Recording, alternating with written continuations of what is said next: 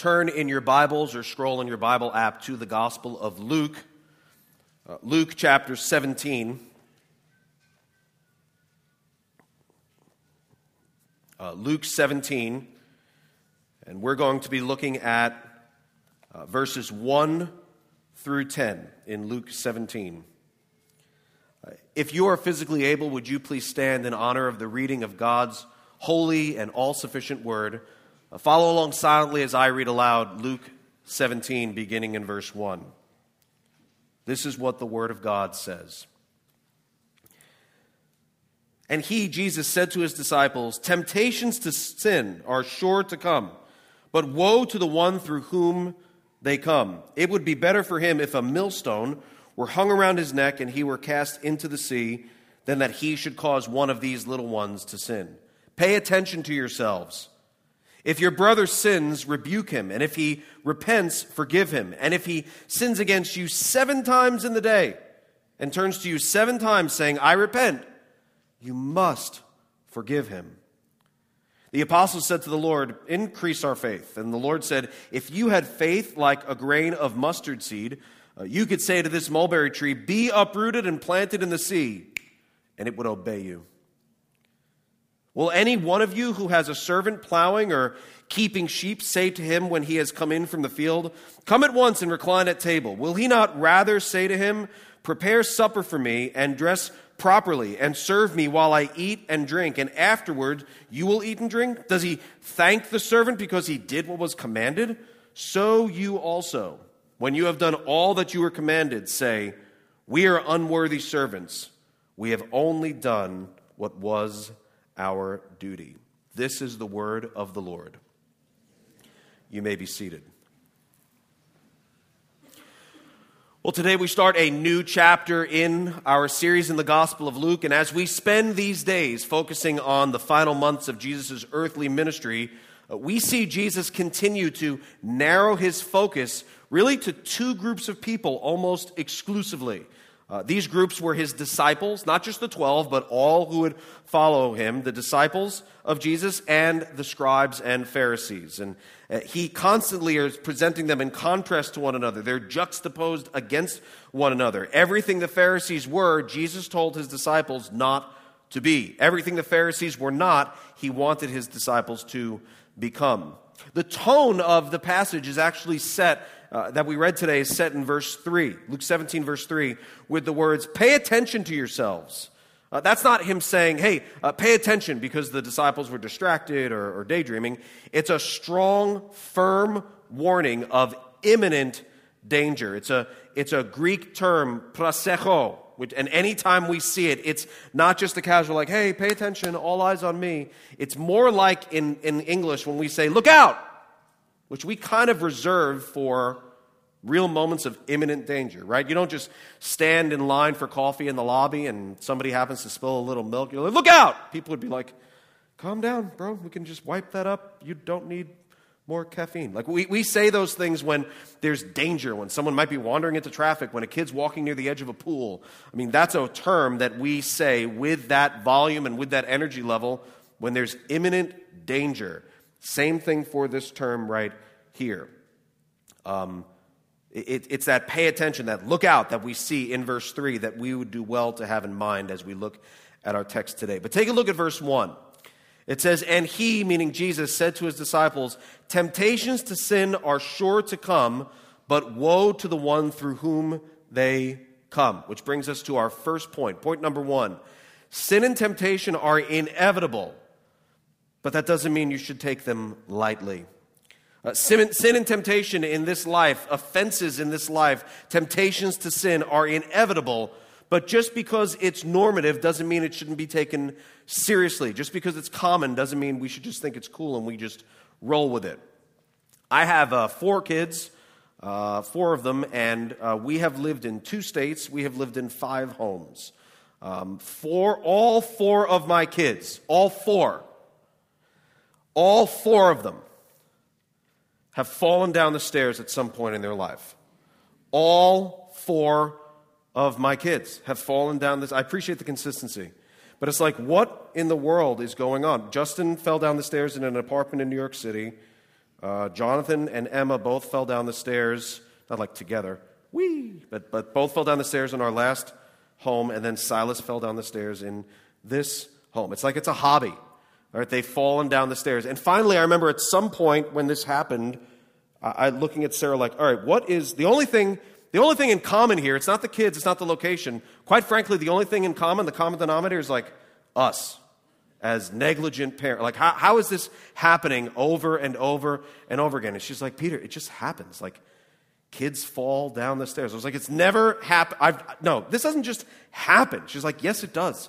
It does happen. I was like, it never happened to me growing up. She was like, you had an elevator. I was like, fair point, but still, I did walk downstairs in my life. I didn't just elevate to every place that I ever went to. I just never fell down the stairs. She's like, this is not uncommon. Kids fall down the stairs. I'm like, well, it seems like we should be doing something different. Better gates. Should I get helmets? I don't know what I should do, but they constantly falling down.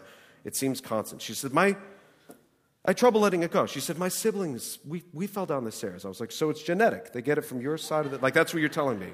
She was like, you got to stop this. Got to let it go.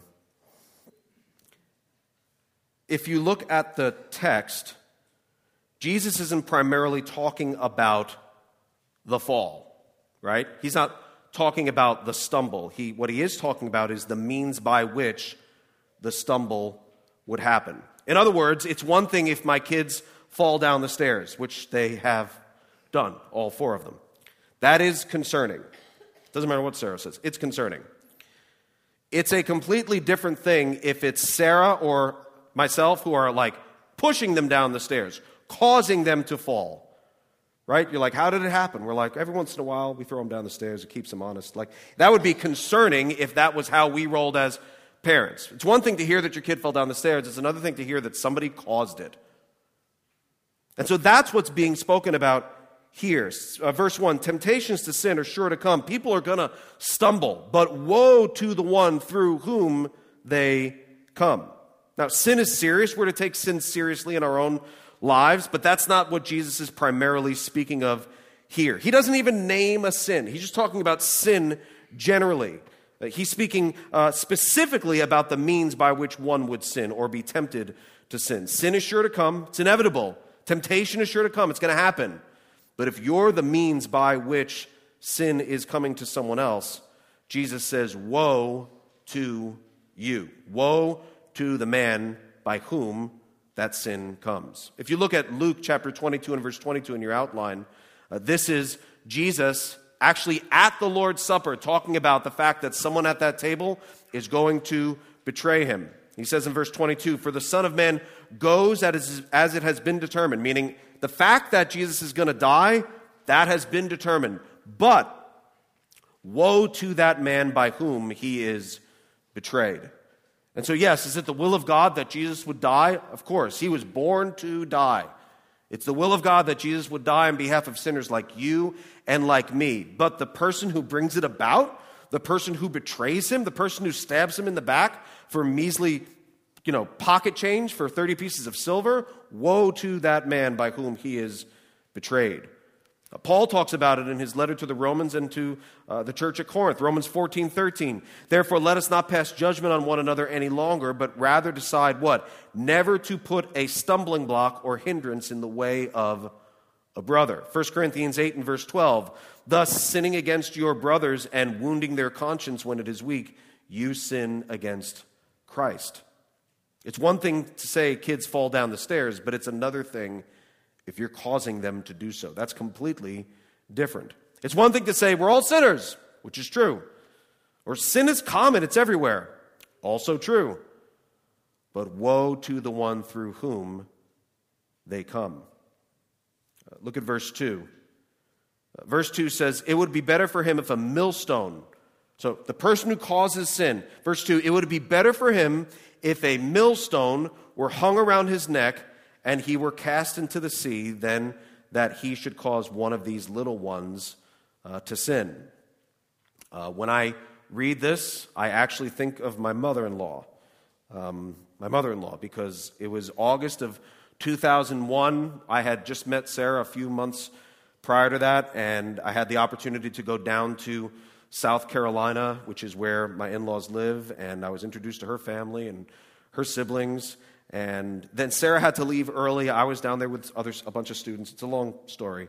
She had to leave early for work. I was quite the catch. I was gainfully unemployed at the time. And I was down there with some students. And so I was staying at her house and getting to know her family and staying up late at night talking to what would be my future in-laws. And at one point, I expressed to them my intentions, my desire to be with Sarah, to date her. For us, we actually had already been dating. But I expressed to them, this is what I would want to am doing with Sarah, and just how much I appreciated their family and her and all the things. And just I wanted to protect her. I was very extra. But I meant all the things. And they were sitting there and they were listening and they were smiling. And then with a smile on her face, my mother-in-law looked at me and said, "Good, because if not, it will be better if a millstone were hung around your neck." Copy that, right? Like, wow, this is my first experience with Southern hospitality. Like, I've just been threatened. I've been threatened. Threatened that Peter LaRoof is going to swim with the fishes if I do that. I don't get this in New York. I get it in South Carolina. Got it. It's funny now. I think she meant it. I think it's such a serious matter to cause someone else to sin, to be an agent of temptation, that as funny as it was, she's quoting Scripture. That's how serious we are to take our responsibility for our brothers and our sisters in Christ. So much so that Jesus says it would be better, preferable even, to suffer one of the most horrible deaths imaginable than to suffer the consequences of being the one by whom someone would sin. That would be far more tolerable, far more desirable than the punishment that awaits someone who would cause a person to sin. Verse 3, there we have that, pay attention to yourselves. There's that warning that by this time, those listening to Jesus certainly would have been paying attention. He's been clear, he's been firm, and now he goes in a completely different direction. Because instead of focusing on don't be the person through whom sin comes, he shifts, and now he talks about how people are to respond when they are sinned against. Not if they're sinned against, but when. People are going to be sinned against. Verse 1 says, temptations to sin are sure to come, which brings us to point number 2. Sin and temptation are inevitable, which makes forgiveness all the more necessary. You're going to need it. You're going to need to get it. You're going to need to grant it. Following Jesus in this life is not for the faint of heart. It's not for the one who wants an easier time relating with people, or for those who would prefer to avoid troubles in this world. People who come to Christ with that expectation, it usually isn't long before they are let down. Jesus speaks to us very clearly throughout the Gospels that we need to count the cost of taking up our cross and following him. The Christian life is not for the faint of heart. We're promised a better day, right? We're promised eternity with God. We're promised heaven, but life on earth oftentimes gets much more difficult. And sin is inevitable, and since it's inevitable, Jesus says, don't be the one through whom it comes, and now talks about how to respond when it comes against you. Specifically, he says in verse 3, if your brother sins, rebuke him, and if he repents, forgive him. And if he sins against you 7 times in the day and turns to you 7 times, saying, I repent, you must forgive him. Avoid sinning against others, but don't begrudge those who sin against you. Now, we're going to talk a lot about forgiveness for the rest of the sermon, but we need to pay attention to all that Jesus instructs us to do in this passage. And before he talks about forgiveness in verse 3, he says we're to do something else. Verse 3 says, if your brother sins, what? Rebuke him. Rebuke him. The first step is to show someone their sin, and to do so clearly in a way that they can see what they are doing or what they've done. See, I think sometimes people think that the mandate on our lives that Jesus has called us to forgive means like we just take it on the chin and we just go through life acting like things don't happen. We just let it all roll off our backs. That's actually not what we see in the Scriptures. What we see in the Scriptures is, yes, a calling to forgive, but also to engage in dialogue with the person who is sinning or the person who has sinned against you. And that's what Jesus first says is, if someone has sinned, if your brother sins, rebuke him. You see, Jesus wants us involved in each other's lives because he works in us through us. He works in our lives through each other. He has things for us to know. We have blind spots that we would not see that he knows about, and sometimes your brothers and sisters know about, and you know about theirs. And he wants us actively involved in each other's lives so that we can, instead of talking about people, talk to people and help them. And help them. It's not so easy to talk to people all the time. It's easy to talk about them. Right? It's easy to talk about them, but it's not so easy to talk to people. But that's what God has called us to do for his glory and our good. But it's not easy. But here's what I found to be true in my life, and if I would venture to say it's probably true in yours also. Oftentimes the conversation you're avoiding is exactly the one you need to have. Oftentimes the conversation you're avoiding is exactly the one you need to have. Avoiding conversations about these things, about someone who has sinned against you or someone who you just see living a life that is unbecoming of a Christian.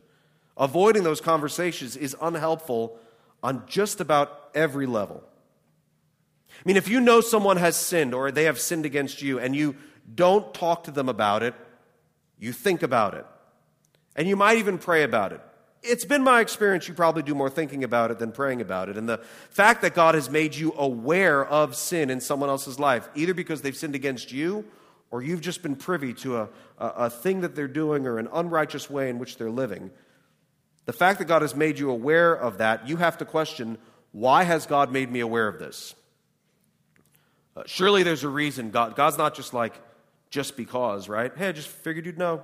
Just letting you know, you don't got to do anything with it. Why has God given you an awareness of this sin in this person's life? Either because they've sinned against you or just because you're aware of it. Why has he done that? It's not just for you to know. And I would say it's not just for you to pray. It's likely that God will work through you to make someone else aware of their sins so they can repent. And so you can either be reconciled with them or so they can be more reconciled with God when God uses your voice speaking into their life to say, hey, you ought not do that. Hey, this is not glorifying to God. God has a better way, and you shouldn't be doing it this way.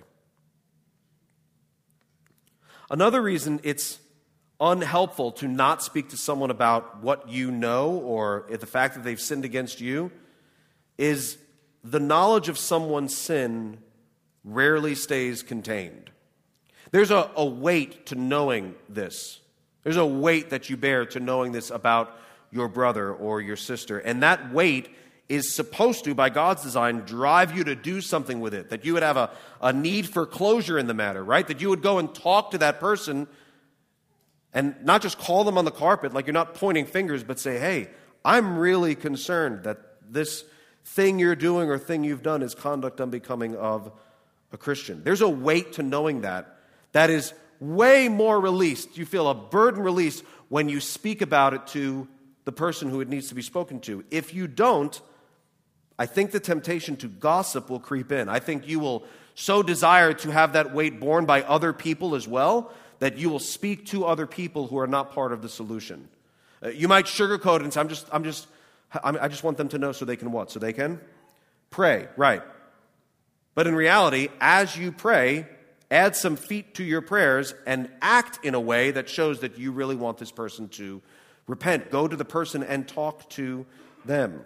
Otherwise, the enemy and your own sinful nature will twist this opportunity that's intended for good. The fact that God has made you aware of sin in a brother or a sister's life, he will twist it.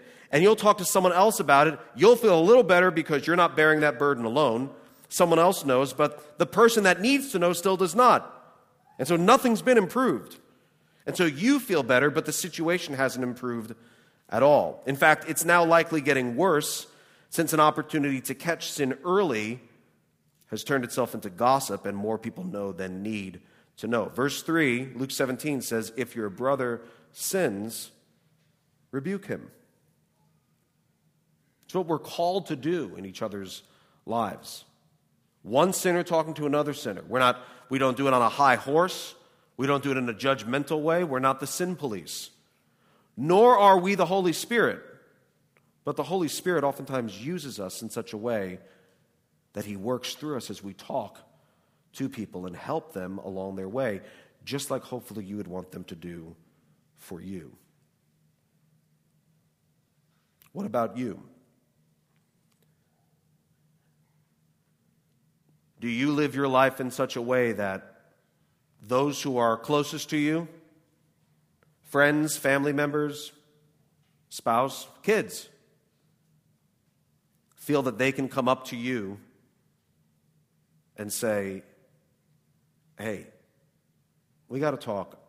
I think you're a little off. I think what you did was sinful. I don't think you want to do that. I think you want to walk in a way that pleases the Lord. Do you have a welcome mat in front of your life for people who know and love you well, who see the blind spots that you can't see, to be able to help you, let you know if there's something on your back, if there's something in your teeth, if there's sin in your life that you would not know of had that person not spoken to you about it? And are you willing to do that for other people? Luke 17:3 says, if your brother sins, rebuke him, and if he repents, forgive him. Verse 4, if he sins against you 7 times in the day and turns to you 7 times saying, I repent, you must forgive him. Now, where do we get this idea of 7? What's he talking? Well, the rabbis in Jesus' day would wrongfully teach that God forgave a maximum of 3 times. They would misinterpret scriptures from the Old Testament and say, God forgives 3 times, 3 strikes, and then you're out. And so what Jesus is doing, like I said, remember, all the time, if the Pharisees are doing something, he says, you want to do the opposite. If the Pharisees do that, don't do that. If they don't do that, you need to do that. And so he is teaching against their teaching. He's correcting the thinking of the disciples and going out of his way to teach against what the Pharisees would teach, and basically doubled their teaching plus and added to it. And so the Pharisees would teach that God forgives 3 times, and he did 3 times 2 plus 1. Not 6, 7 times. And so if he sins against you 7 times in the day and turns to you 7 times and saying, I repent, you must forgive it. And that would have gotten their attention like, whoa, dang. It's like somebody saying, 7 strikes and you're out. You're like, that's not normally how it works. I thought it was supposed to be 3. Forgive, forgive, forgive. And so this passage has to be interpreted in the way in which it was intended. Here's what Jesus is not saying. Jesus isn't saying we need to forgive each other 7 times a day, and on the 8th time we begrudge them. That's not what Jesus is doing here. Not at all. Furthermore, Jesus isn't saying if someone doesn't repent, you can begrudge them. That's not what he's saying either. Because elsewhere in Scripture, we know that a root of bitterness creeping up inside of our hearts and minds is not something that we're supposed to have. We're supposed to guard against it.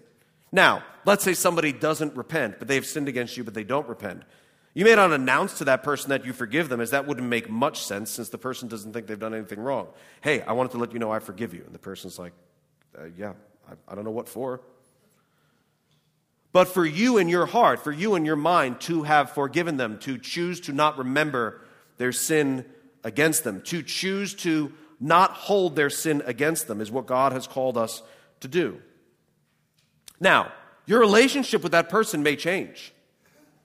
You may not interact with them the same as you did before. You may not even trust them in the way you have before because of their refusal to own their sin and repent. There might be changes that need to be made in how you relate to this brother or sister, and those will vary from person to person, from situation to situation.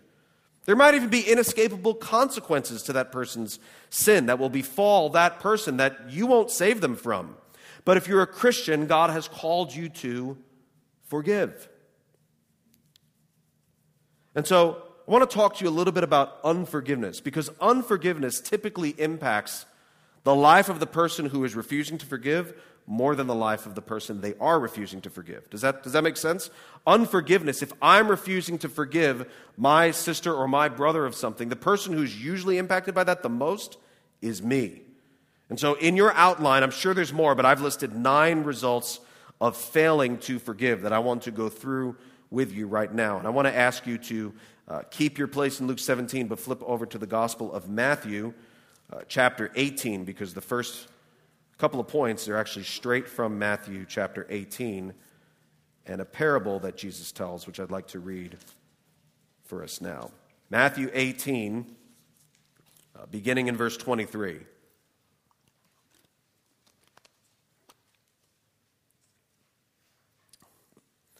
Therefore, the kingdom of heaven may be compared to a king who wished to settle accounts with his servants. And when he began to settle, one was brought to him who owed him 10,000 talents. And since he could not pay, his master ordered him to be sold with his wife and children and all that he had, and payment had to be made. So the servant fell on his knees, imploring him, "Have patience with me, and I will pay you everything." And out of pity for him, the master of that servant released him and forgave him the debt. But when that same servant went out, he found one of his fellow servants who owed him 100 denarii, and seizing him, he began to choke him, saying, "Pay what you owe." So his fellow servant fell down and pleaded with him, "Have patience with me, and I will pay you." But he refused, and went and put him in prison until he should pay the debt. When his fellow servants saw what had taken place, they were greatly distressed. And they went and reported to their master all that had taken place. Then his master summoned him and said to him, "You wicked servant, I forgave you all that debt because you pleaded with me. And should not you have had mercy on your fellow servant as I had mercy on you?" And in anger his master delivered him to the jailers until he should pay all his debt. So also my heavenly Father will do to every one of you if you do not forgive your brother from your heart. 9 results of failing to forgive. Number 1, it's really the whole point of that parable is this: you won't relate to others in a reasonable way. What is being done in that parable, I think, even at just first glance, is unreasonable. That this person would be excused from his debt, would have mercy poured out on him, and then turn around and be completely angering the complete opposite with someone who is now in his debt. You won't relate to others in a reasonable way. Harboring bitterness and holding on to someone's sin and offense against you usually causes you to think and act in a way that is unreasonable, that is illogical, and certainly not consistent and not in line with the Scriptures. Number 2, you won't enjoy the love of other Christians. Look at verse 31 in that parable.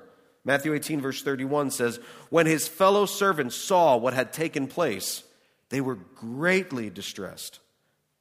And they went and reported to their master all that had taken place." And so they are distressed with what he has chosen to do. He's been cut off from them. They're telling his master, like, "You got to do something about this. This is not good." And so he's not enjoying the fellowship, the friendship, the love of his fellow servants. And similarly, you'll find that happens in this life as well. If you have a reputation of being unforgiving, if you are harboring bitterness against someone, usually what comes to your mind is, "I don't want to be on her bad side. I don't want to be on his bad side." And so people keep a safe distance because they don't feel safe. They don't feel that they can mess up and be forgiven. They know, whoa, I'm imperfect, and you know what? To be on his bad side, to be on her bad side would be no bueno. And so usually people, the more unforgiving they are, you'll notice they don't have a lot of good, honest, trustworthy, heartfelt relationships with other Christians. They're usually, to some degree, cut off. 9 results of failing to forgive. Number 3, you'll receive chastening from God himself. Look at verse 34 of that parable. "In anger, his master delivered him to the jailers until he should pay all his debt." And then verse 35 says, "So also my heavenly Father will do to every one of you if you do not forgive your brother from your heart. That's Jesus telling us that we are going to receive some sort of chastening, some sort of discipline from God. We will invite that into our lives if we are not forgiving others as we have been forgiven. And Jesus promises that so my heavenly Father will do this to you if you do not forgive your brother from your heart. Number 4, you'll forget that whoever offended you offended God more. And that's important to remember. And as we consider that, you'll see in parentheses is Psalm 51 and verse 4. Let's take a brief minute and talk about King David. King David's sexual sin against Bathsheba affected many people. At the top of the list chiefly is Bathsheba. But it also affected her husband Uriah, whom David had killed. The child that resulted from David's sin with Bathsheba died as a baby. David's own children were certainly affected by the example he set of sexual sin and murder. The entire nation of Israel suffered from a civil war that resulted from Absalom's rebellion against David. However, as David confessed his culpability, as David confessed his sin, as we read in Psalm 51, he cried out to God, "Against you only have I sinned and done what is evil in your sight, so that you may be justified in your words and blameless in your judgment." At the top of his mind was, I've sinned against all these people, but you know who I've sinned against more than any one of them? I have offended a holy and righteous God. And so that's when he says against, it's as if you and you only, surely he knows he sinned against other people, but as far as his heart and his mind is concerned, of utmost importance wasn't his reputation, wasn't his position, it wasn't any of that. It was, I have sinned against God. You might say, what does this have to do with unforgiveness? Well, namely this. Watch. If you are an unforgiving person, you will pay no regard to the fact that that person who sinned against you sinned against God first and foremost. Your refusal to forgive them indicates you are infinitely more concerned about their sin against you than you are their walk with the Lord. Infinitely more concerned with how it has impacted you than you are concerned about their relationship with God. It shows your refusal to forgive will show a disregard for the fact that this is primarily a sin against God and secondarily a sin against you. You'll see yourself as the primary one, maybe even the exclusive one who has been offended, with no regard for the fact that your brother's sin, your sister's sin, is primarily against God and secondarily against you. That's a result of unforgiveness. You will forget the bigger picture, and you will shrink down the scope of your world to just what happened to you by this person, and that will be all that matters.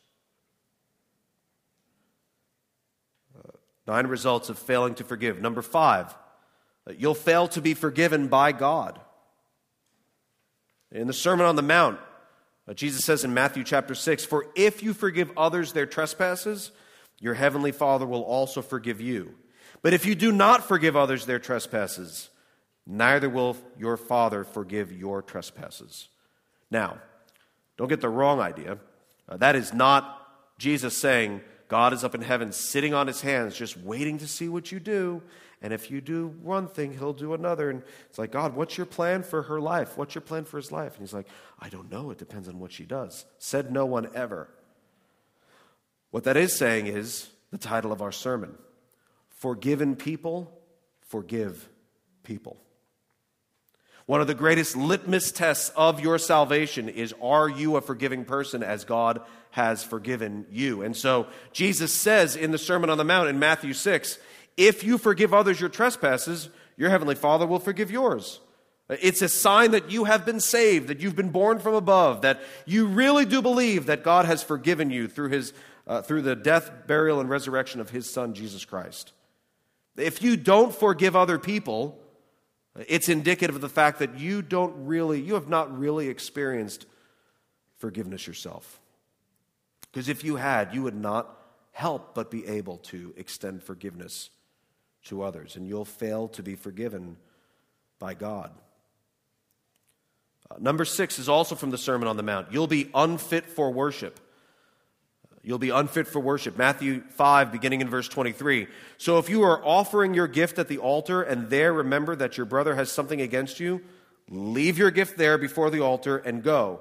First be reconciled to your brother and then come and offer your gift. You know, the Bible says a lot about the love of God, the compassion of God, the mercy, the forgiveness of God, God's patience, His long-suffering with us. But you know what else the Bible says a lot about? Talks a lot about? The anger of God, the wrath of God. In the Old Testament, there are several places, we can't go to them today, but several places where God looks down and says, hey, I hate your worship. Not like, I feel like it was a little off. Maybe I'm getting feedback. No, I hate your worship. I hate your feasts. I hate your solemn assemblies. I hate your raised hands. I hate your singing. I hate it. And the reason he hates it is because despite what people are doing, inside their heart doesn't match what they're doing outwardly. That inside their heart is something that is not congruent, that doesn't jive with somebody who really loves the Lord, who really wants to worship with Him. And so God looks down and He doesn't say, I would appreciate it, encourage you if maybe you can adjust that. He says, that what you're doing, I hate. And so in Matthew chapter 5, in the Sermon of the Mount, Jesus tells us, if you have something against your brother, you can't hold that bitterness in your heart against your brother or sister and make like it doesn't exist and just raise your hands and thank the Lord for His mercy and His grace and His forgiveness while you refuse to forgive somebody else. Because I don't see through that, and you may not see through that, but God sees right through that. Because we look at the outside, but God looks at what? The heart. And so if you refuse to forgive, you will be unfit for worship. God says, first be reconciled to your brother. First be reconciled to your sister. Then come and offer your gift. Number 7, you'll be tempted to usurp God's authority. You'll be tempted to usurp God's authority. Romans 12 and verse 19 says, Beloved, never avenge yourselves, but leave it to the wrath of God, for it is written, Vengeance is mine, I will repay, says the Lord. That's really hard. That's really hard to say, you know what, I'm going to leave vengeance in the Lord's hands because you may not see it. We see so many times throughout the scriptures, right? Why do the wicked prosper? Why do they seem to get away? Why do they seem to have a better life, an easier life? Like, seems like you have more favor on them than you do me. But you know what? When you've forgiven somebody, I'm not saying it's then easy. I am saying it's easier. When you forgive somebody and you extend forgiveness to them and you say, you know what? As far as I'm concerned, this matter is closed. It's closed. I've forgiven them. I'm not going to remember their sin against them. I'm going to leave it in the Lord's hands. Even and especially if that person is not sorry for their sin. Especially if that person is not sorry for their sin. And you say, you know what, Lord? You're in control. I've done what I can do. I've spoken to them. They don't see it. I'm going to forgive them anyway. And I'm going to leave it in your hands. Vengeance is yours. You will repay. I will not. If you haven't forgiven them, the temptation for you to then repay, the temptation for you to then even the scales, the temptation for you to slander them or gossip about them or to bring some sort of evil upon them, that temptation is very real. And if you do that, you're being tempted to usurp God's authority because God says, I'm on that. And you're like, I think I'll be on that. And that's not good. You'll be tempted to usurp God's authority if you are unforgiving. 2 more. Number 8, you'll miss out on being perfected by trials. You'll miss out on being perfected by trials. James 1 says, Count it all joy, my brothers, when you meet trials of various kinds. Why? For you know that the testing of your faith produces steadfastness. If you can't forgive your brother or sister, it's going to be really hard for you to trust in the Lord that, you know what, I guess God's going to bring something good about this. Because you keep focusing on, I can't believe this happened to me. I can't believe she would dare do that to me. I can't believe what nerve he has that he would sin against me in that way. And again, your world just shrinks down to the horizontal transactional relationship that you have between that person and you. And you're like, well, maybe God's going to do something good with this. You're like, good. How could good? They sinned against me. That can't be good. You'll miss out on the bigger picture that God could do something good in your life through the trials and the tribulations that befall you. Temptation will come. Trials will come. Sin will surely come. James 1 gives us a great encouragement that we should count it joy, not because we love suffering, but you know what? I know God is up to something. You will be distracted from that if all you can focus on is how that other person has wronged you. You will lose the big picture. You'll miss out on being perfected by trials because instead of being perfected by them, you'll just focus on being offended by them. Finally, and perhaps most importantly, number 9, you'll miss out on doing the most God-like thing you can ever do. It's not always good to be God-like. It's good to be godly. But there's certain things that God reserves for himself and himself only. Satan fell from grace because he wanted to be God, right? But here is an aspect of God that we are encouraged to imitate, and that is extending forgiveness to someone else. It's the most godlike thing you can ever do. Listen to the words of the scriptures that are in parentheses, but I will read for you. Isaiah 43 and verse 25. I am he who blots out your transgressions for my own sake, and I will not remember your sins. Jeremiah 31 and verse 34. For I will forgive their iniquity, and I will remember their sin no more. You see the pattern there? I will not remember your sins. I will remember their sin no more. That's what forgiveness is. Forgiveness is not forgetting. Forgiveness is not forgetting. How can an omniscient God ever forgive you if forgiveness is forgetting? God doesn't forget anything. He's omniscient. He knows all things. Plus, if you think about it, forgiveness is always associated with passivity, right? It just happens. You don't endeavor to forget because the minute you try to forget something, you remember it. And you're like you can't forget on purpose. You forget someone's birthday by accident. You forget where you put your keys. Where did I take off my shoes? Forgetfulness is not something that's like a good thing. Forgiveness is not forgetting. Watch. It is choosing to not remember. It's choosing to not remember. That's not potato, same thing. You're making an active volitional choice. Do you know what that person did to you? Of course you do. You're not an idiot. Of course you do. But you can choose to say, I'm not going to treat them as if they did that. I'm not going to treat them as they deserve. I'm going to treat them better than they deserve. That's what God has done for sinners like you and like me. He's forgotten nothing. But he has chosen to not remember everything. That's what forgiveness is. An opportunity for you to do the most God-like thing you could ever do in this life by imitating him in choosing to not remember the sins that have been sinned against you or to not hold them against somebody. What about you? Can you recall a time when you have been forgiven much? A time when you wronged someone in some way, and instead of them giving you what your sin deserved, they've chosen to forgive you instead. They have not forgotten, but they've chosen to not remember it against you. They've chosen to not treat you as your sin deserved. Have you ever been the recipient of that? If you're a Christian, you have. God has chosen to not treat you as your sins deserve.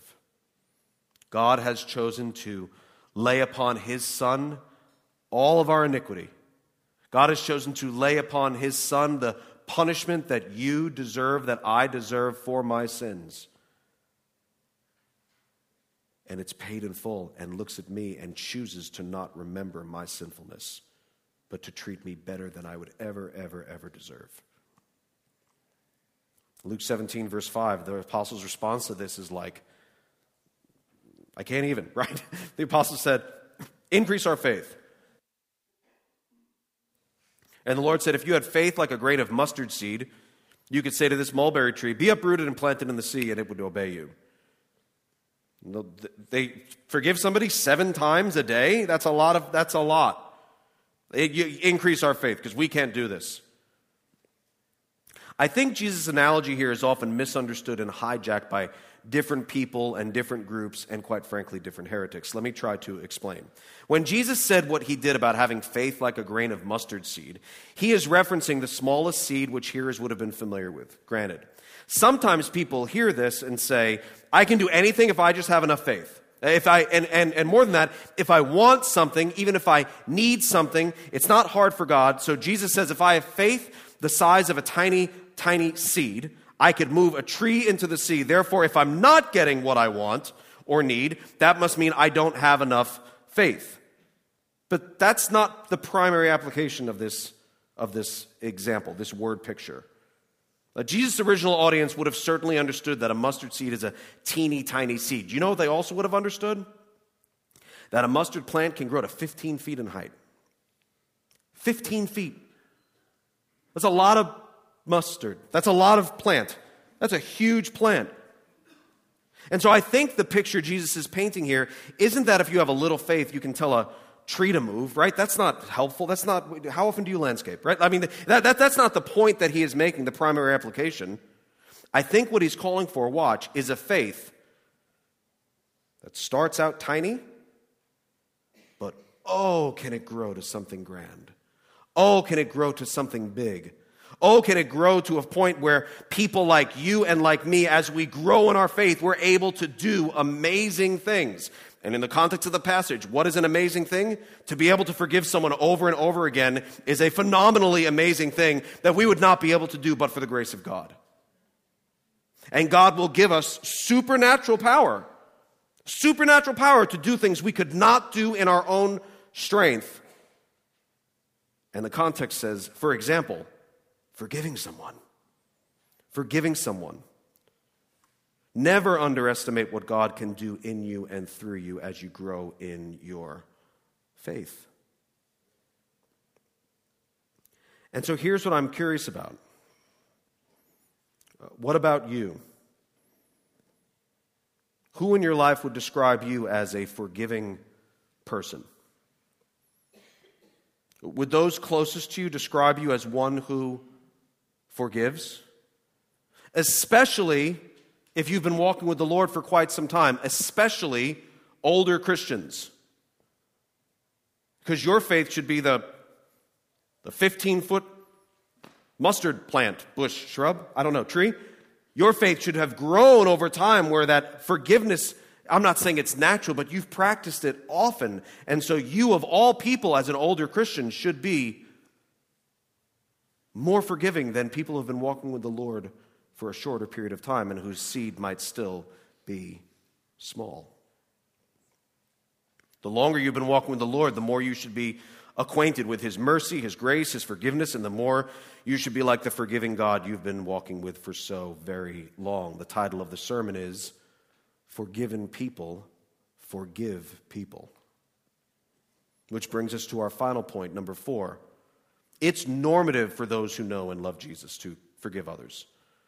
That's the point Jesus is making in Luke 17 when he ends this particular section by saying, will any one of you, Luke 17, verse 7, will any one of you who has a servant plowing or keeping sheep say to him when he has come in from the field, come at once and recline at table? Will he not rather say to him, move on to the next thing, prepare supper for me and dress properly and serve me while I eat and drink, and afterward you will eat and drink? Does he thank the servant because he did what was commanded? The implied answer is no.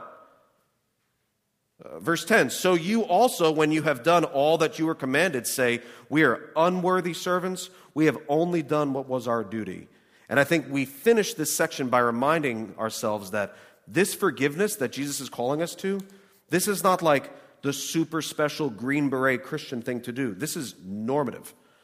This should be common in the lives of people who claim Christ as Lord. What God is calling us to do here is like bare minimum baseline Christianity, because whether you've been walking the Lord for 100 years or for 100 seconds, you have this in common. You have experienced the forgiveness of God in Christ Jesus.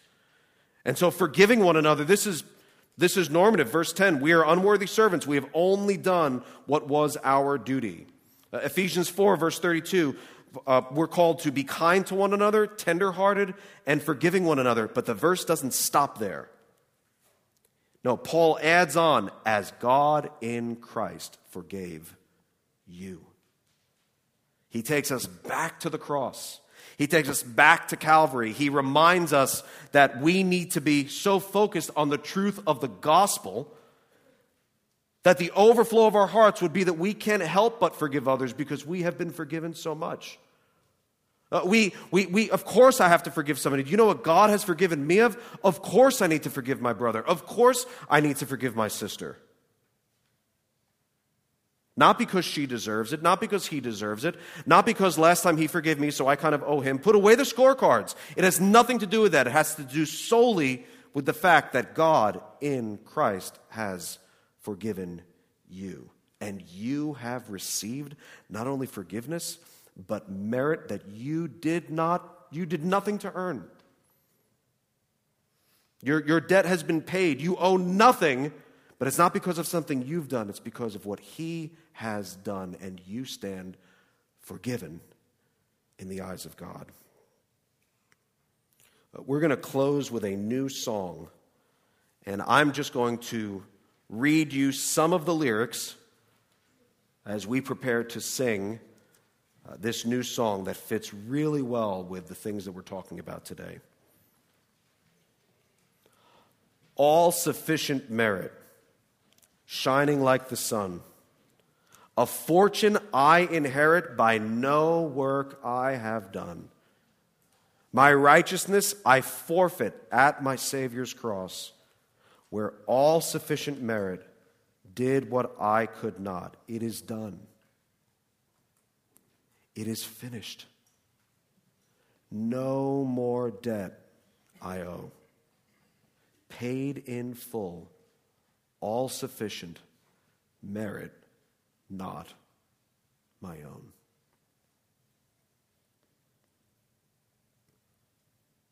Lord, we come to you grateful for your grace and your mercy, aware of the fact that our standing with you has nothing to do with us and everything to do with what you have done for us in forgiving us. Lord, would you remind us of the truth of the gospel, that we might reflect on it in our own lives and worship you all the more. But Lord, would you help us to then be a conduit of grace, a conduit of forgiveness to other people, because we have been forgiven much, and so we then forgive others. Help us to be pleasing to you in our relationships with others, that we might seek to be reconciled even as you have reconciled us with you. We pray in Jesus' name. Amen.